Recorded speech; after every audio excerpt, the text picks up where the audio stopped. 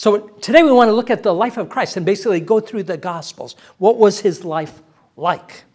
And so the first point here is the whole life of Jesus is a revelation.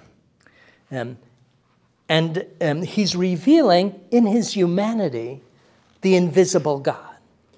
Right? And so all the details of his life reveal the Father. But most of the details of his life are obscure and simply hidden from us. So most of his life was lived in Nazareth. So he was born in Bethlehem. Let's see, I'm getting ahead of myself. So the Catechism says this: the whole life of Christ is a revelation. Whoever has seen me has seen the Father, Jesus said. That was the last night of his earthly life. He said that to his apostles because they said, show us the Father and that will be enough for us. And Jesus, well, how long have you been with me, Philip? If you've seen me, you've seen the Father. In other words, Jesus is the translation into human terms of the invisible Father. Right? And therefore, all of Jesus' life, but in particular, his mercy, his love, is showing us who the invisible God, his Father, is. All right? So of the Trinity, only the second person, God the Son, has become flesh. And in taking on human flesh, he reveals the other two persons, the Father and the Holy Spirit.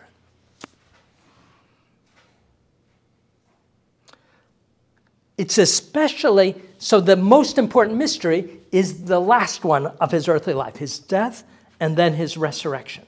And often we call that the Paschal mystery. Paschal coming from the Jewish word for Passover. So Paschal mystery, just a fancy way of speaking about Jesus' passion, death, and resurrection. Right? And so that's what most reveals God. In other words, this reveals God's love for us more than anything else could. But nevertheless, his whole life reveals the Father. Right? Because everything he did, said, and suffered had as its purpose two things: our salvation and the glory of his Father. And our restoration as children of God. Making us sons and daughters, and also making us into his bride. He's the bridegroom. All right, so his whole life is a mystery of redemption. So already, simply in the fact of becoming man, he's revealing himself, right? Because why would he become man except to become close to us?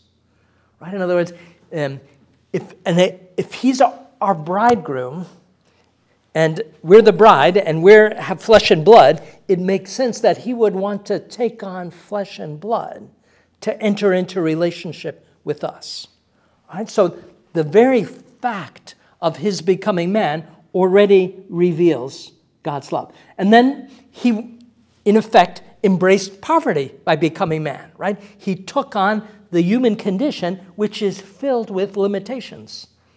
Right? And he took it on in a particular place and time, and that was the Holy Family. Right? So yes, he chose a mother for himself and prepared her. All right, we don't get to do that.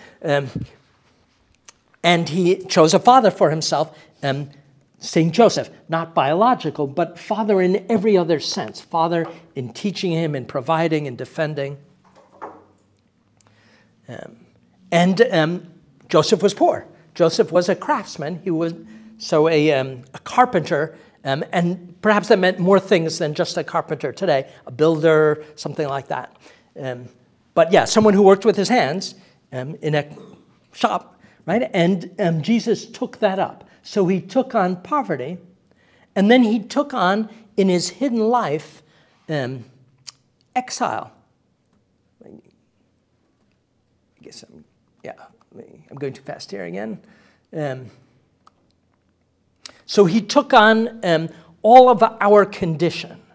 So part of that was persecution. And he was persecuted even as a baby when King Herod wanted to kill the babies of Bethlehem, right? So he's born in Bethlehem.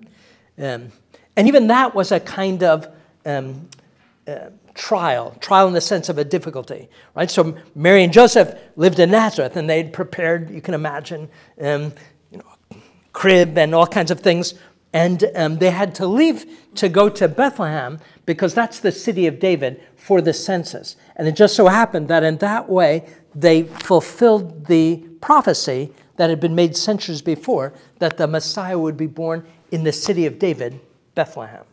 Right, so Nazareth is in the north of Israel, and Bethlehem is just south of Jerusalem. Right, so that's where Jesus was born. And then they get to Bethlehem for the census, and there's no room in the inn. Right, and so again, that's also something he was taking on for us. Right, and so they had to find shelter in a manger. Right, so we celebrate this at Christmas, and that is literally in a place where animals would shelter and eat. Right? And so Jesus, in everything he did, he took on our poverty, we can say. Right? And then he would have been circumcised in Bethlehem on the 8th day like any other Jewish boy. Right? And that would, so circumcision is the cutting of the foreskin, and that, yes, babies cry when they get circumcised, and they shed blood. And so Jesus would have shed blood for us on the 8th day of his human life in his circumcision. And that was to simply fulfill the law, right? So Jesus took on that limitation of the law of Moses, the law of Israel, of the people of Israel. And then he would have been presented into the temple when he was 40 days old to be redeemed. And so that was a rite that the firstborn of any of all Jewish parents had to be taken to the temple, and a sacrifice would be made. And it was in remembrance of the Exodus, where the angel of death protected the Israelites, but the firstborn of Egypt was killed. And so it was a rite of the law of Moses that Israelite children, the firstborn, had to be taken to the temple and bought back, as it were, from the Lord. All right, Jesus doesn't need to do this, right, because he's God. But his family, the Holy Family, obeyed the law of Moses, right? So that's part of the humility of God. Right? He takes on the human condition, and he took on the law of Moses, right? Just like any other firstborn child of any other family in Israel. And Herod found out about the rumor of the birth of Messiah and had the children of Bethlehem killed. And so Joseph learned in a dream. So all of this is from the beginning of Matthew's gospel, right? And they fled into Egypt, right? And so Jesus took on the reality of being an exile, right? So today in the world, there are lots of exiles because of war. And all right, it wasn't a war in this particular case, but it was an exile because of persecution. And they lived there in Egypt for we don't know how long, a year or two, until the Herod died and they could come back. And so again, Jesus taking on our condition.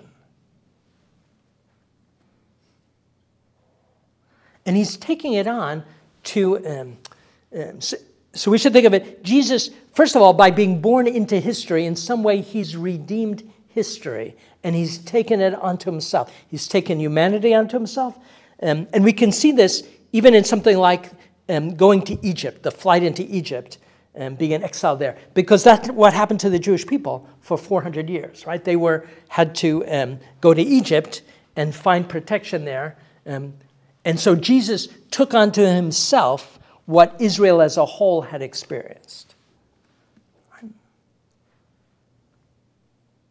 And then he took on all the different stages of human life, right? So we could say he redeemed being a fetus. He redeemed infancy. He redeemed play by taking that on, right? He redeemed obedience by being obedient to Mary and Joseph. He redeemed worship by praying in the synagogue and then later in the temple, right? So he took on all the things that belong to us, and he did them, but he's God. So that means that it means lots of things. It means, first of all, that we shouldn't ever think that the ordinary things of ordinary life are, beneath us, or too banal, or have no value. If God thought that they were valuable for him to experience. All right? So all the stages of human life, family life, friendship. So Jesus, we should imagine, the Gospels don't tell us, but certainly he would have had friends in Nazareth, right? Just like any other child, and would have played and sanctified play. Right? And so in everything, he's a model. Right? So he's a model in his humbling himself, in his prayer, in his poverty, in his accepting persecution. All right, how did God prepare the world for this? So we talked a little about this, but there's tons more to say. So God prepared Israel for 2,000 years by sending them prophets who gradually increased the longing for a Messiah. So Messiah means, did I explain that? It literally, does anybody know Messiah? It means anointed one. So anointed with olive oil. All right, what's that about? In ancient Israel, and before the time of Jesus, the kings, so King David was anointed as king by a prophet, Samuel, pouring olive oil on his head, and the Holy Spirit coming into King David. And before that, King Saul, the same thing happened. Right? So that's how kings were kings were anointed, and that's how they began their reign as king. And then similarly, the high priest. Moses took olive oil and poured it on the head of Aaron, his brother, who was the first high priest. And there's a psalm that describes the oil coming down his head, down his beard, and down his linen robes on the day of his consecration. And so high priests were also consecrated in Israel with olive oil. And then prophets were also anointed with oil. So kings and prophets and priests in ancient Israel. And the idea was that there would... did I speak about the prophecy that was given to King David? Does that ring a bell? Did we go through any of the messianic prophecies? What's the first one? The first prophecy in the Bible? Yeah. Genesis 3:15. Great, Genesis 3:15, right? So to Adam and Eve, that the woman would have a son who would crush Satan's head. All right. Long time passed, and then what's the next prophecy? Anybody know? To Abraham. Oh, that he'll have a nation. He promised him a nation of people. Right, that he would be the father of a great multitude, greater than the stars of the sky and the sands of the sea. Right, and that was strange, or maybe difficult to believe for Abraham, because his wife was barren and past menopause. Right? And he had to wait 25 more years. But there's a second part to it. So the promise was he would be the father of a great nation, but that in one of his descendants, all nations would be blessed. Right? So a blessing not only of Israel to be the father of Israel, but that in his descendants, and that would be Jesus, all nations are blessed. So that would be the first messianic prophecy given to Israel, given to Abraham. And that was repeated then to Isaac and Jacob. Right? And so there's the whole question of the lineage. Did we go through that? Yeah. So we said that Abraham has two sons, Ishmael and Isaac, and it's Isaac, etc. And so there were prophecies that gave the lineage. And then Jacob has 12 sons, and which one will be the Messiah? Judah, which seems strange. He's the fourth son, and he's not the best son. That would be Joseph, right? Anyway, it's gratuitous. God picks whom he wills. All right, David is from the tribe of Judah, but David's living 1,000 years later. So 1,000 years later, from the tribe of Judah, David gets the prophecy that his offspring would reign forever on the throne of Israel, as it were, over the tribes of Jacob, right? And that's a prophecy of the Messiah. Now, the word Messiah literally means anointed one, because David was the anointed king. And so the idea was that there would be another king who would be a son of David, who would rule not just for 70 years or 50 years, as David had, but without end, right? And that's Jesus, who is our king. He reigns today from heaven, but he still reigns. Okay? So Messiah means the anointed one.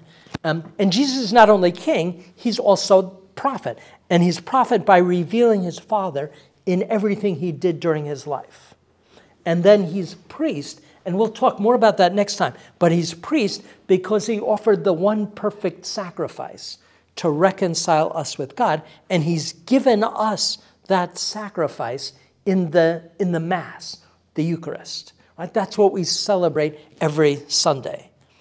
All right, so God prepared for his coming by many prophecies. And that was maybe the most important, the one given to David. But there were many, many others that came after and emphasized different aspects of that. That the Messiah would be king, priest, and prophet. And that he would shepherd Israel forever. Right? And be the good shepherd. Okay. Yeah, and we're going to, shortly, we're going to start the liturgical season of Advent in December. And so that's the 4 Sundays before Christmas. And in that time, we read the prophecies, some of the, not all of them, there are lots, but we'll read many of the prophecies, especially from the prophet Isaiah, about the coming Messiah. All right, and Isaiah has prophecies about the Messiah coming as a child, the virgin birth, a child is born to us. If you've heard Handel's Messiah, it's all taken from the different prophecies about, first about his birth and then about his passion. All right, so we relive this during this season of Advent. Right, so it's like for 4 weeks, we put ourselves in the mind of ancient Israel, expecting the Messiah to come. Obviously, he's already come. We're not expecting him to come the same way he did the first time, but we're expecting him to come again at the end of history. Right, and so the season of Advent puts both of those themes together. Huh? Is he going to come as a baby again, or is he going to come as an adult? As an adult, yeah. In other words, he's now, he'll come as he now is, with his glorified humanity, and he'll come to raise, to give his. So he was raised from the dead before the time, as it were, and he will share that, his resurrection, with all humanity when he returns, which will be then the end of history. And nobody knows when that will happen. And we'll talk about that again in a couple weeks when we look at the last things. The resurrection, when Jesus comes, the second coming, is it a physical resurrection? Physical. Who have died? That's right, physical. In other words, all of us will get these bodies, right? So we'll have to die, it's reasonable to think. Our bodies will turn into dust, and God knows how to raise them again. So, the same body, but not corruptible anymore. Right? So the same body, but with not subject to death and limitation. so my spirit in heaven. Right. We'll have our souls, we call them separated souls. So at the moment of death, our souls will separate from our body. And in the resurrection, we get it back. It gets joined back together, never to be separated again. So would I still be up here in theory, or would it be a new earth? New heavens and earth is the way Scripture speaks. What exactly that means, no one knows. All right? But a body requires an earth.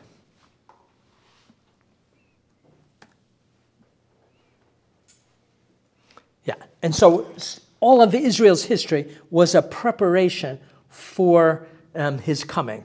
And it was a preparation in 2 ways.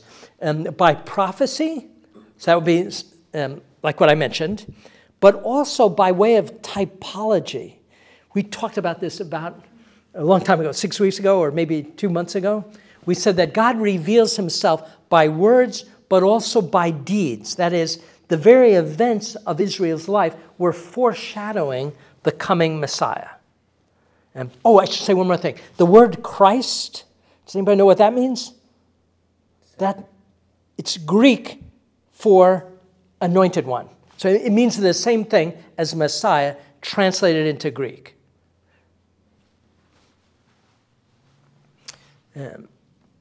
So God prepared for the incarnation also by the sacrifices and rituals of Israel. And so even then, the sacrifice of Isaac, God asked Abraham to sacrifice his son Isaac.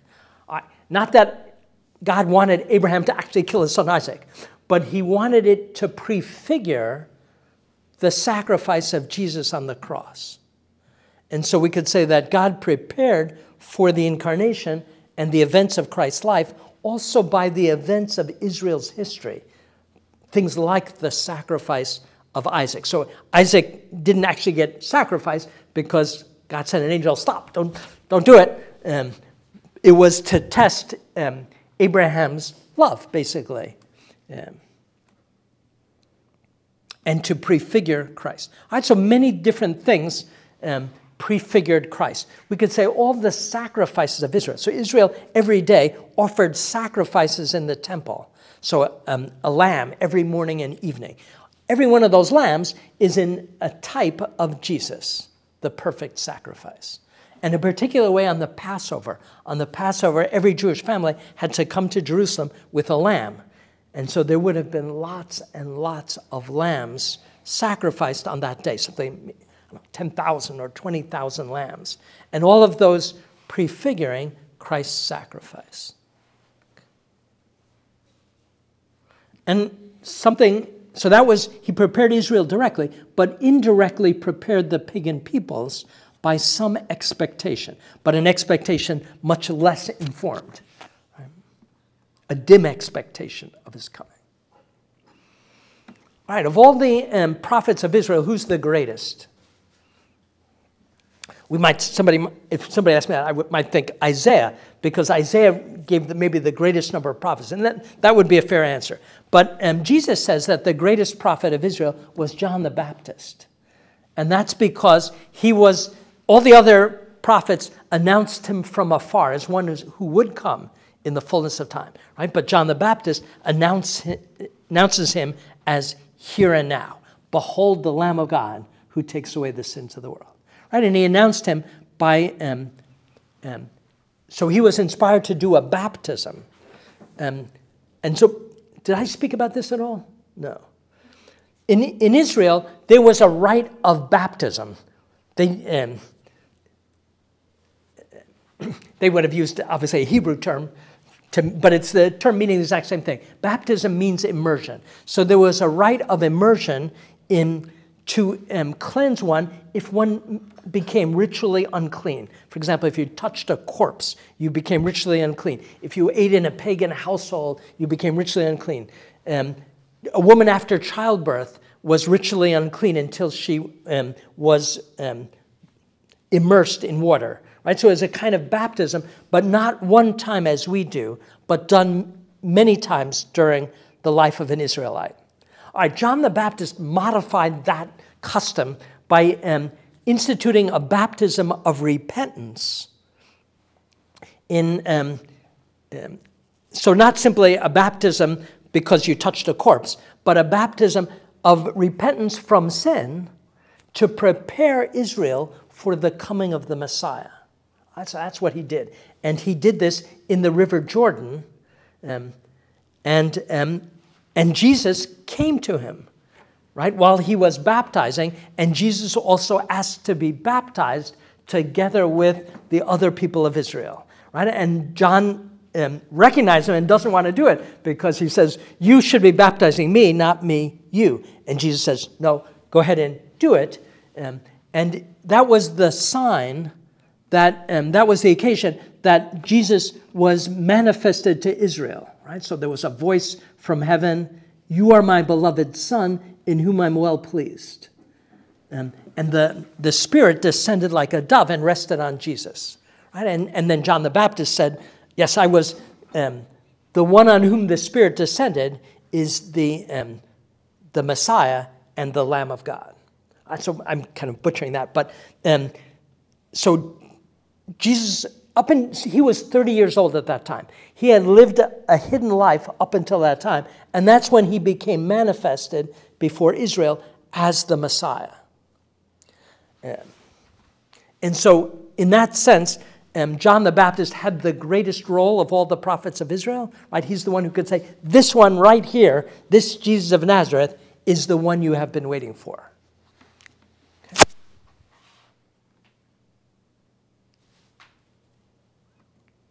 I should say something before I get there. So, sorry, I messed up the order here. So before that, we said that Jesus lived a hidden life. That's really interesting. So he manifested himself to Israel when he was 30, and his public ministry lasted about 3 years. So that means that 9/10 of his life, he lived a completely hidden life. And then only 1/10 he did miracles and taught and gave the Sermon on the Mount and things like that. Right? And so most of his life was lived in obscurity. Why do you suppose that? Why would God do that? Jesus is God made man. He's got infinite wisdom. He could have, I don't know, written books or anything that you like, and he spent it totally obscure in this tiny little village of Nazareth, which maybe had a population of 100. And all we know about his life is that he worshipped with his parents. He worked in Joseph's shop. He took over after the death of Joseph. We don't know when that was. And that when he was 12, he came to Jerusalem with the Holy Family and got lost there for 3 days. And that's about all we know of that time. So he's just living a regular life. Yeah, right. And so why? Maybe to protect them. What's that? To protect them. Or, Okay, sure. It wasn't yet time, we could say, for him to begin his public ministry. Yes, fantastic. Because that's most of our life, right? Most of our life is ordinary life, unspectacular. Nobody, not something that gets written up in the newspaper or recorded in history books. And Jesus wanted to redeem that also, and especially because that's 99% of our lives. Excellent. Right? In other words, Jesus wanted to redeem it, and he redeems it by taking it on. And he also wants to show that it has value, right? And just as much value as the other parts that are more glamorous. Excellent. Questions on that?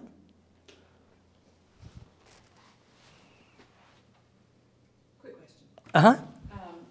Whenever it says pagans, is that just referring to all the Gentiles, everybody but everybody but the Jewish people? Right. Okay. Right. Literally, it comes from the countryside. So when the church started to expand in the first centuries, it was the cities that were the first places where people became Christian. And so the countryside, that's pagan, comes from the fields. And they were the places that Christianity took more time to enter. That's the origin of the term. But yeah, we use it simply to mean the natural religions of the world, other than Judaism and Christianity.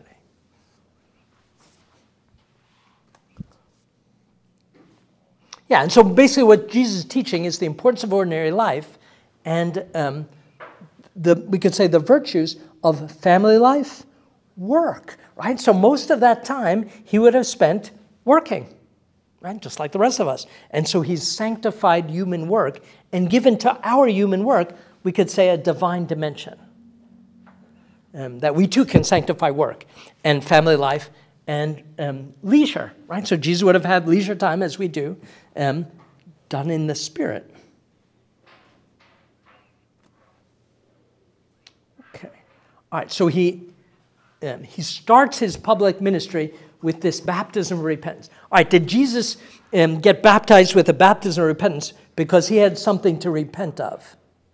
No, right? So Jesus was without sin. We said last time Mary was without sin. All right, if Mary, who's a mere human being, was without sin, much more importantly, her son, who's the Redeemer, has to be without sin. All right, so Jesus never sinned. So how could he accept a baptism of repentance?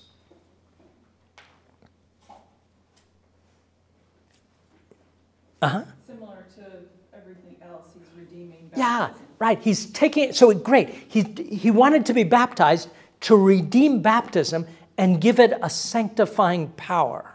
Right? So he's not receiving it to get something from it. He's receiving it to give something to it. So baptism, Christian baptism, takes its origin from Jesus being baptized by John in the River Jordan. Right? And from that moment on, Christian baptism had the power to forgive sins. All right? And yes, he didn't, he wasn't, there's a second way you can answer. That was the most important.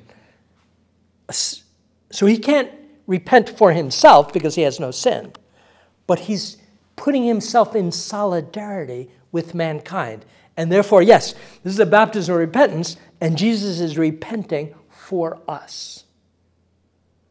Right? And we could think of his whole life as an act of repenting for us, and especially on Calvary. Right? That life of repenting for us, that we could say is manifested in a baptism of repentance, ends up on Calvary. Okay?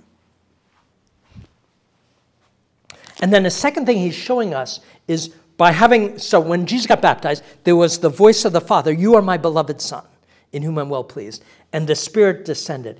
It was a Trinitarian event in the sense that the Son is being manifested as the Son by the Father, with the Spirit being manifested as going between the two, as the love between the two. All right, Jesus is showing us by having that happen that that's what happens when we get baptized. So when we get baptized, that same mystery gets shared to us. So at baptism, we become sons of the Father and receive the Holy Spirit. And then confirmation deepens that gift of the Spirit. All right, so basically, Jesus was showing us in his own person what baptism and confirmation do for us. They make us sons of the Father with the gift of the Spirit, and they make us members, we could say, of the family of the Trinity. Which, all right, family, I'm stretching it's an analogy, but that's what the church is. The church is a communion that involves a communion with God the Son, God the Father, and God the Holy Spirit. Question? All right, so the baptism of Jesus is a prefiguring of our baptism. And this is also why he wanted to start his public ministry in that way, to show that that's the start of the Christian life, getting baptized.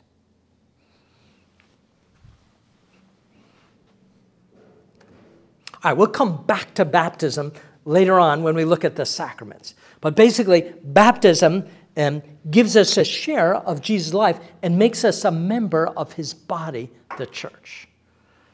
And yes, gives the Spirit. Okay. So what did then Jesus do? Let me just look ahead and see what slides I've got here.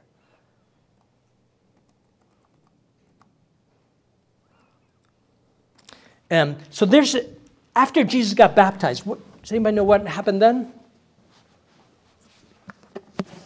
Did he go away? He went somewhere in solitude. That's right. So right after he was baptized, the Spirit impelled him into the wilderness, and he fasted and prayed for 40 days and 40 nights and was tempted by Satan. What was that about?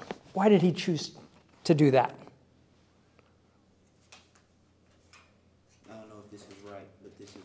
Okay. Mm-hmm. He was beginning to come to remember his life in heaven, and was strengthening his relationship with the Father. Okay, he's definitely strengthening his relationship, but he didn't need it to be strengthened because it was never weak.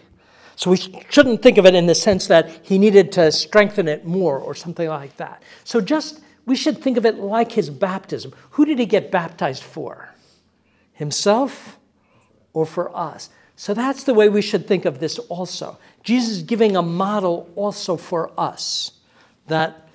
So he's about to begin his public ministry, which is going to be a conflict, right? And in fact, a continual conflict that's going to end up on Calvary.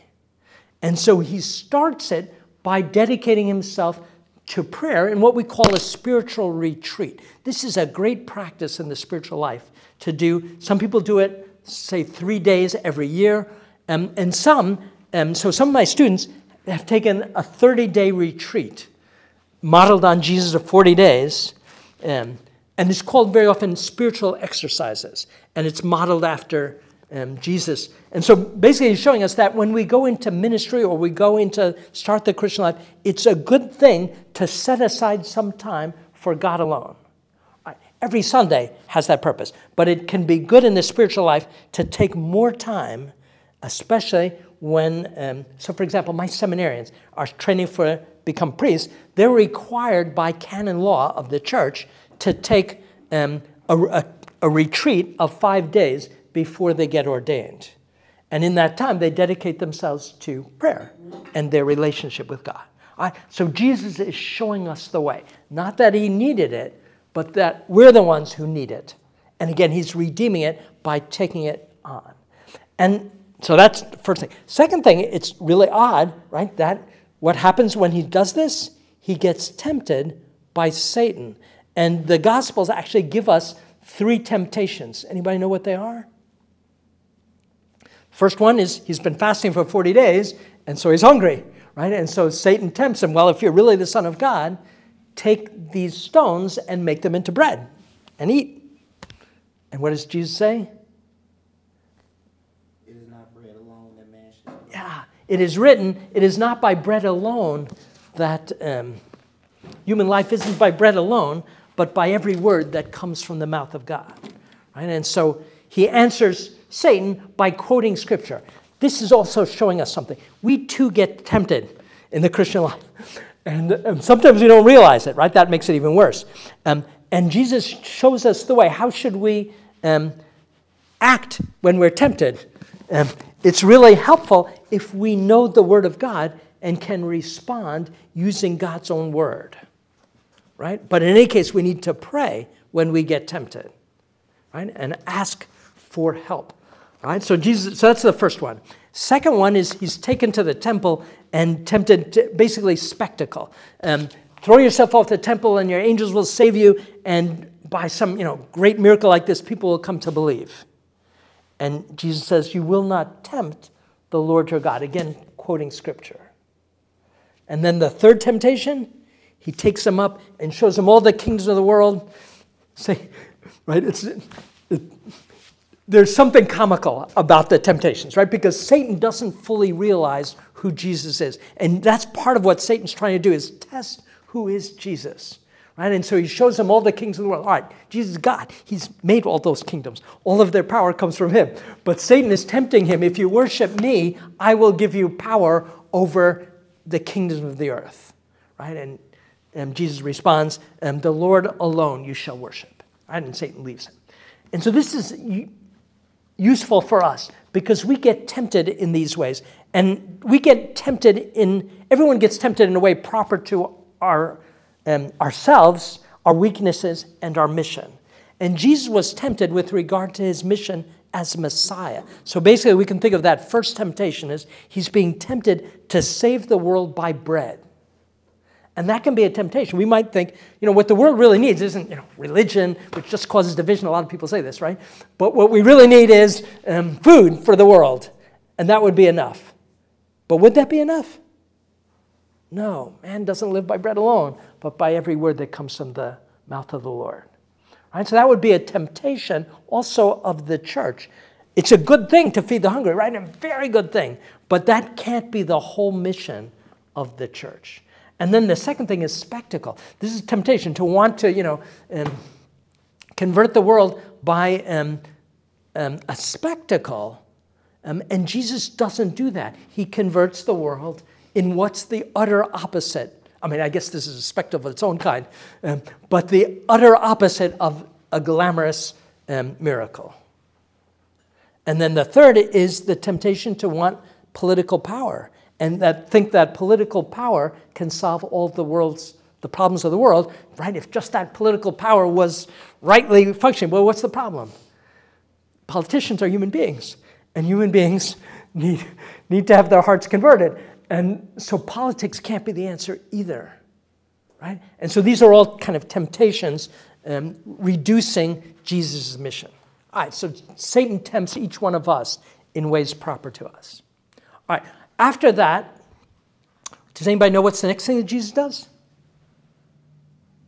He gives the Sermon on the Mount. Shortly thereafter. But the very first thing is he goes to a wedding. We talked about it last week at the very end. He goes to a wedding in Cana where his mother is. And that's where he does his first miracle, taking water so they run out of wine at this wedding. Jewish weddings last a week.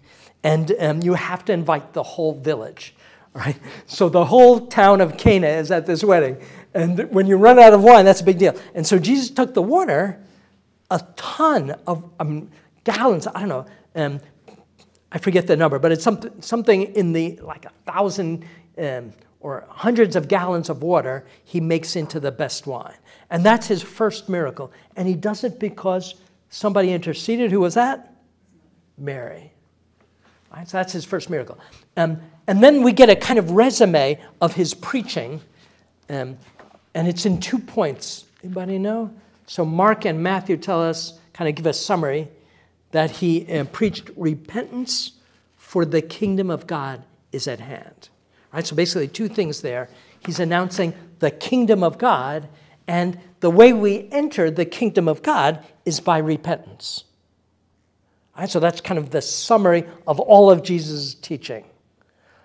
So we need to look at what are those 2 things. So repentance is the easy part. Repentance means recognizing attitudes that are contrary to the golden rule and to, we could say, the double commandment of love.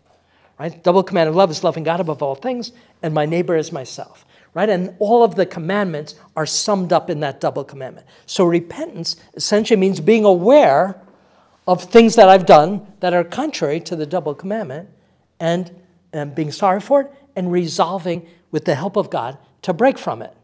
Right? So that's the repentance part. And yes, we can't do that alone. We ask God to aid us to do that. But that's necessary to enter the kingdom. So we need to look at what is the kingdom that Jesus is speaking about. Anybody? We talked about this a little while ago, but when we looked at the Our Father. His church. Exactly, his church, right? So Jesus preached the kingdom, right? Which meant, so a kingdom is a visible, so Israel was a kingdom, right? It used to have a king. It didn't have a king anymore. But a kingdom, but it was not an ordinary kingdom. It was a kingdom in which God was worshipped. And what Jesus is speaking about is precisely the kingdom of God or the kingdom of heaven. They're just synonyms. Jews don't, they avoided saying the word God, right? So when Jesus would say kingdom of heaven, what it meant is kingdom of God, and Mark translates it in that way. Right? It's the same phrase.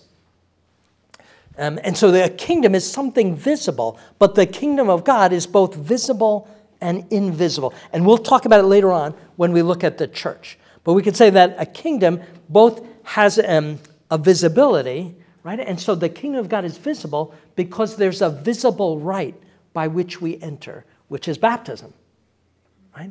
And so the members of the church are visible, and this is why names get written down in a baptismal register, because it's a public event that marks the visible church, right? But the whole point of baptism is to receive something invisible, the life of God and the forgiveness of sins and divine sonship. So the church is both visible and invisible at the same time, right? It's a kingdom, visible, but it's the kingdom of God, and therefore, in the most important part, invisible. And so that's what Jesus preached about all through his public ministry, the kingdom, right? Which we could say is the church, right? Church here on earth, but also the church that will continue forever in heaven.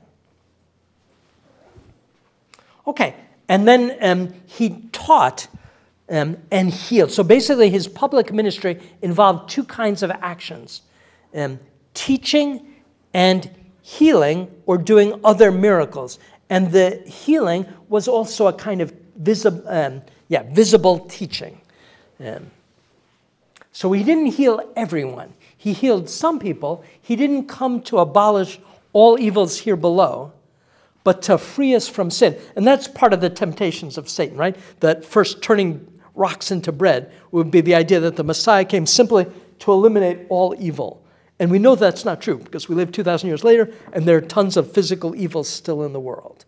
Right? But that's not the principal enemy. The principal enemy is moral evil, the slavery of sin. And so he also, among the miracles that he did, is he drove out demons also. Right? So he healed people who were sick, he healed lepers.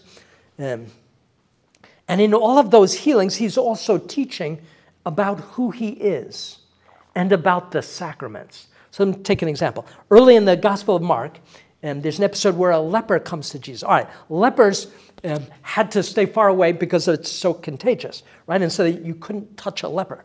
But this leper comes to Jesus and says, if you will, you can heal me. What does Jesus say? I will be healed, right? And the leper is healed. And so we see from this that Jesus does this miracle in a way different from the prophets of Israel. Prophets of Israel did some miracles by invoking the God of Israel, right? But Jesus cured in his own name. And we could say that's a way that he was, in effect, showing his identity to be God. Right? I will be clean. Right? In other words, this power is coming from me. And there's another time where he's asleep in the boat, and the tempest comes, and the disciples wake him up. Right? And he says, why were you worried? You have little faith. But then he turns to the winds and the sea, and what does he say? Be quiet.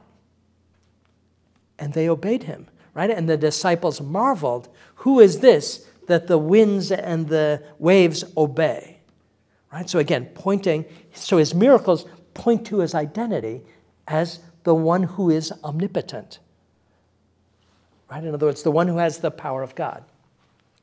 But sometimes his healings also showed his sacraments. So a beautiful example of this is one day there was a paralytic who was brought to Jesus, and the house was too full. Right? So it was packed, as you can imagine. If there's miracles, people tend to come from all around. And they couldn't get into the house. So what do? They take him onto the roof, open the roof. So I guess Israelite houses had features different than our roofs. And lowered him in on a stretcher. Right? And what does Jesus say? He doesn't say, be healed. He says, your sins are forgiven. And first of all, it's odd because that's not what they were asking. But the people who are there say, who is this? Right? Only God can forgive sins. Who is this that's saying your sins are forgiven? And then Jesus, who knew what they were thinking, right? He says, which is harder, to say your sins are forgiven or stand up and walk? Right? And so he tells him, stand up and walk, and he does. And so the physical miracle was a sign that Jesus has the power to forgive sins, right? And that he's given that power to men, right? And that's the sacrament of confession in the church, right? And so the physical miracle was to show the sacrament of confession. And he did a similar miracle before he explained the Eucharist. So in John chapter 6, the next day he speaks about the bread of life, which is about the Eucharist. But the day before, you had 5,000 disciples in this deserted place with no dinner, and he took a few loaves of bread and fed the 5,000. So that was a miracle of feeding, and its purpose, yes, was they didn't have supper, but its real purpose was to show that he could, if he could do the miracle of loaves, he could do a greater miracle of spiritual nourishment, which is the Eucharist. All right, so Jesus' healings were teaching also. All right, one of the most important things he did in his public ministry was choosing the 12. And so he called 12, so he had various disciples. Of the various disciples, he chose 12 of them.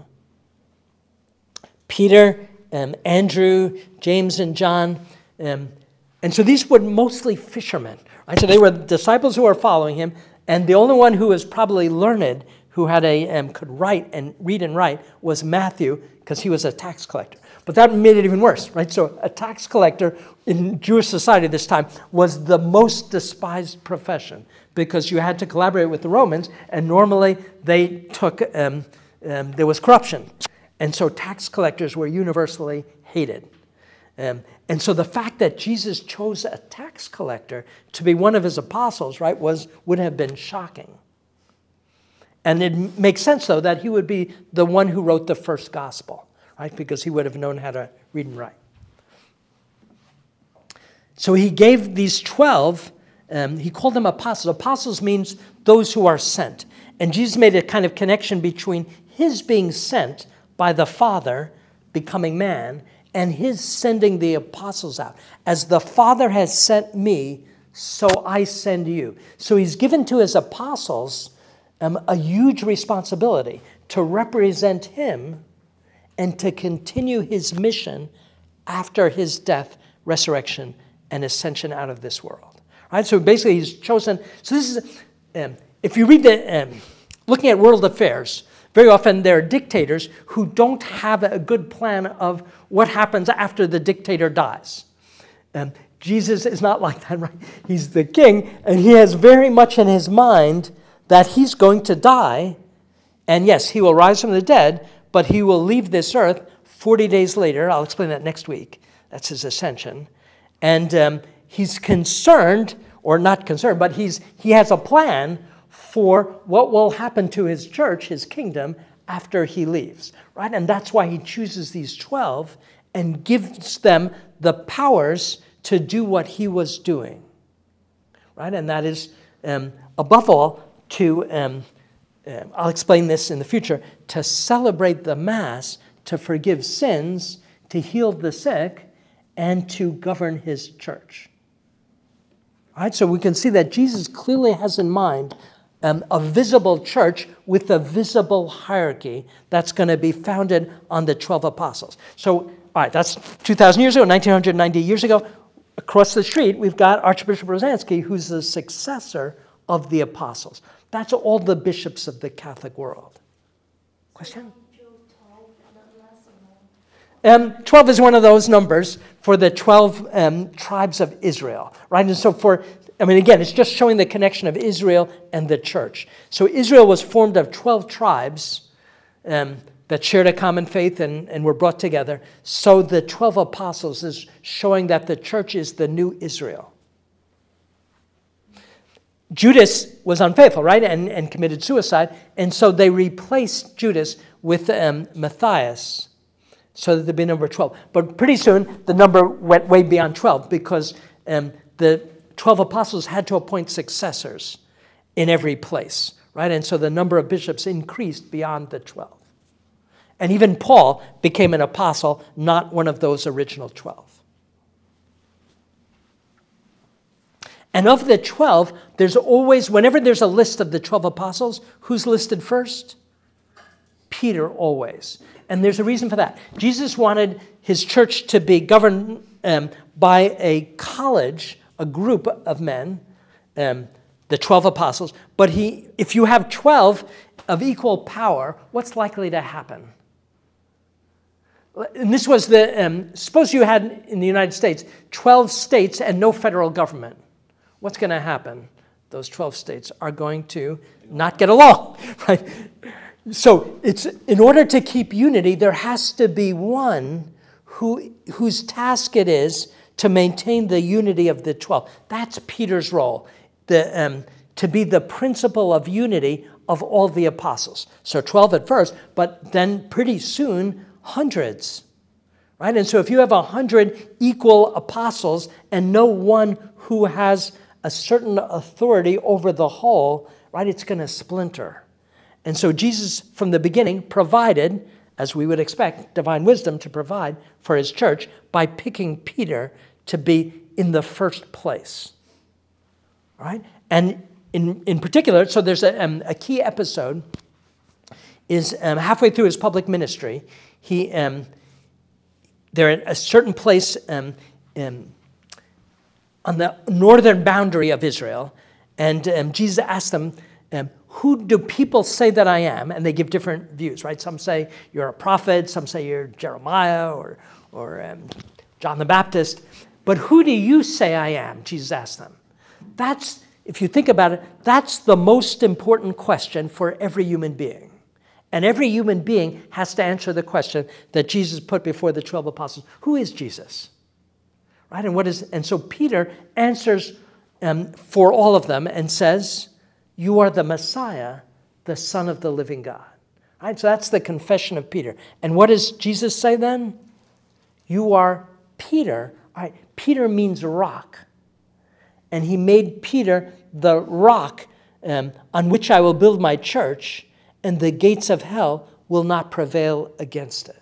All right, so Jesus provided for his church by selecting Peter to be a permanent foundation for his church. All right, Peter's going to die, right? So it couldn't just have been the person Peter, but it would have to be the office of Peter that continues.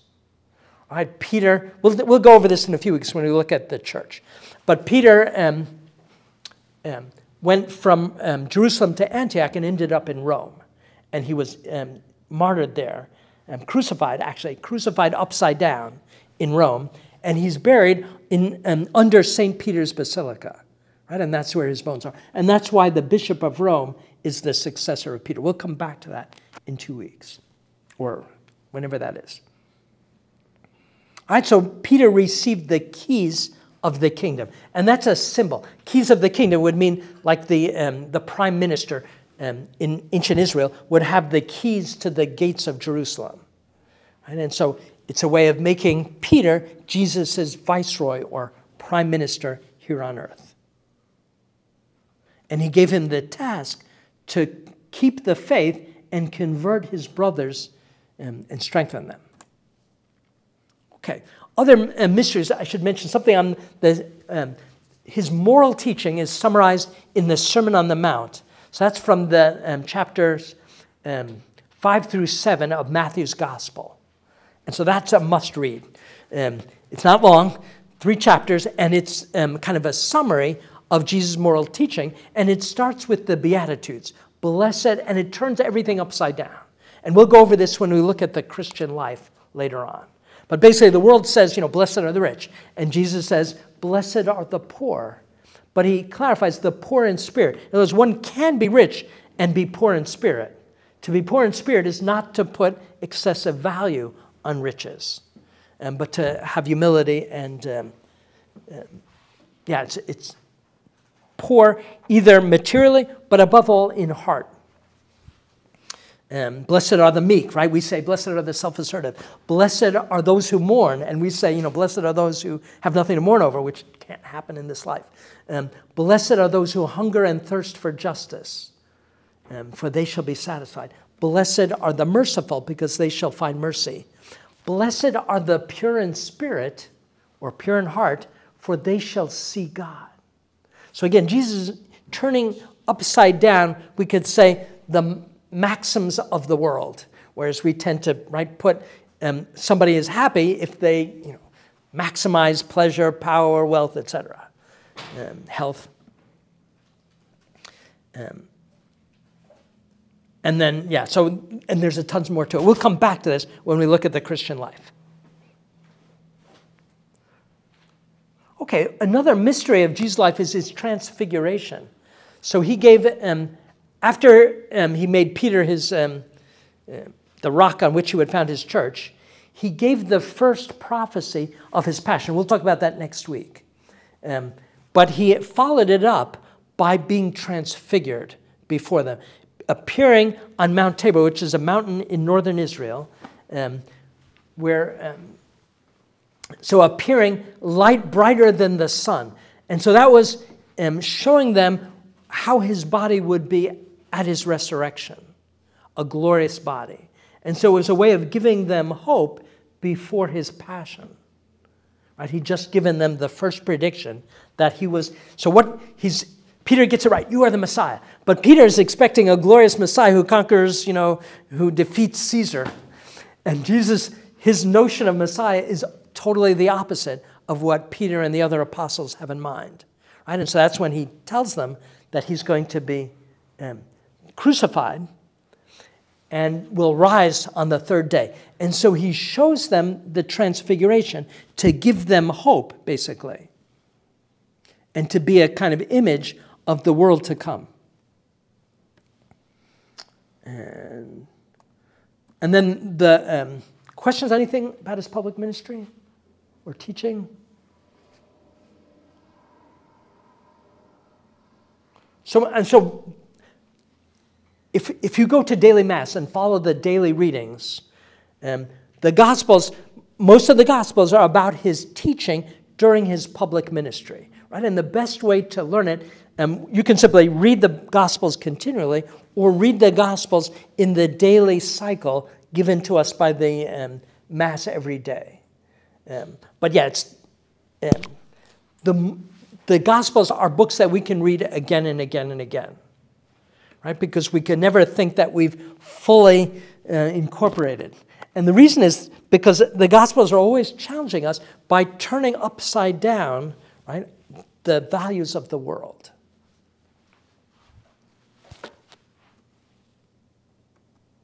All right, so then the last thing, we'll start maybe here next time, that Jesus, during his public ministry, he claimed to be God, and he said things that would have gotten him killed, but it wasn't yet his time.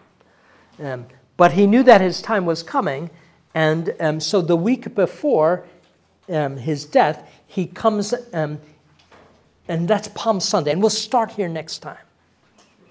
All right? In the name of the Father, Son, and the Holy Spirit, we give you thanks, Almighty God, for the gift of the life of Jesus. May we come study his life in the Gospels, come to know it intimately, and enter into relationship ever deeper with Jesus through the power of the Holy Spirit. We ask this through Christ our Lord. In the name of the Father, Son, and the Holy Spirit. Amen.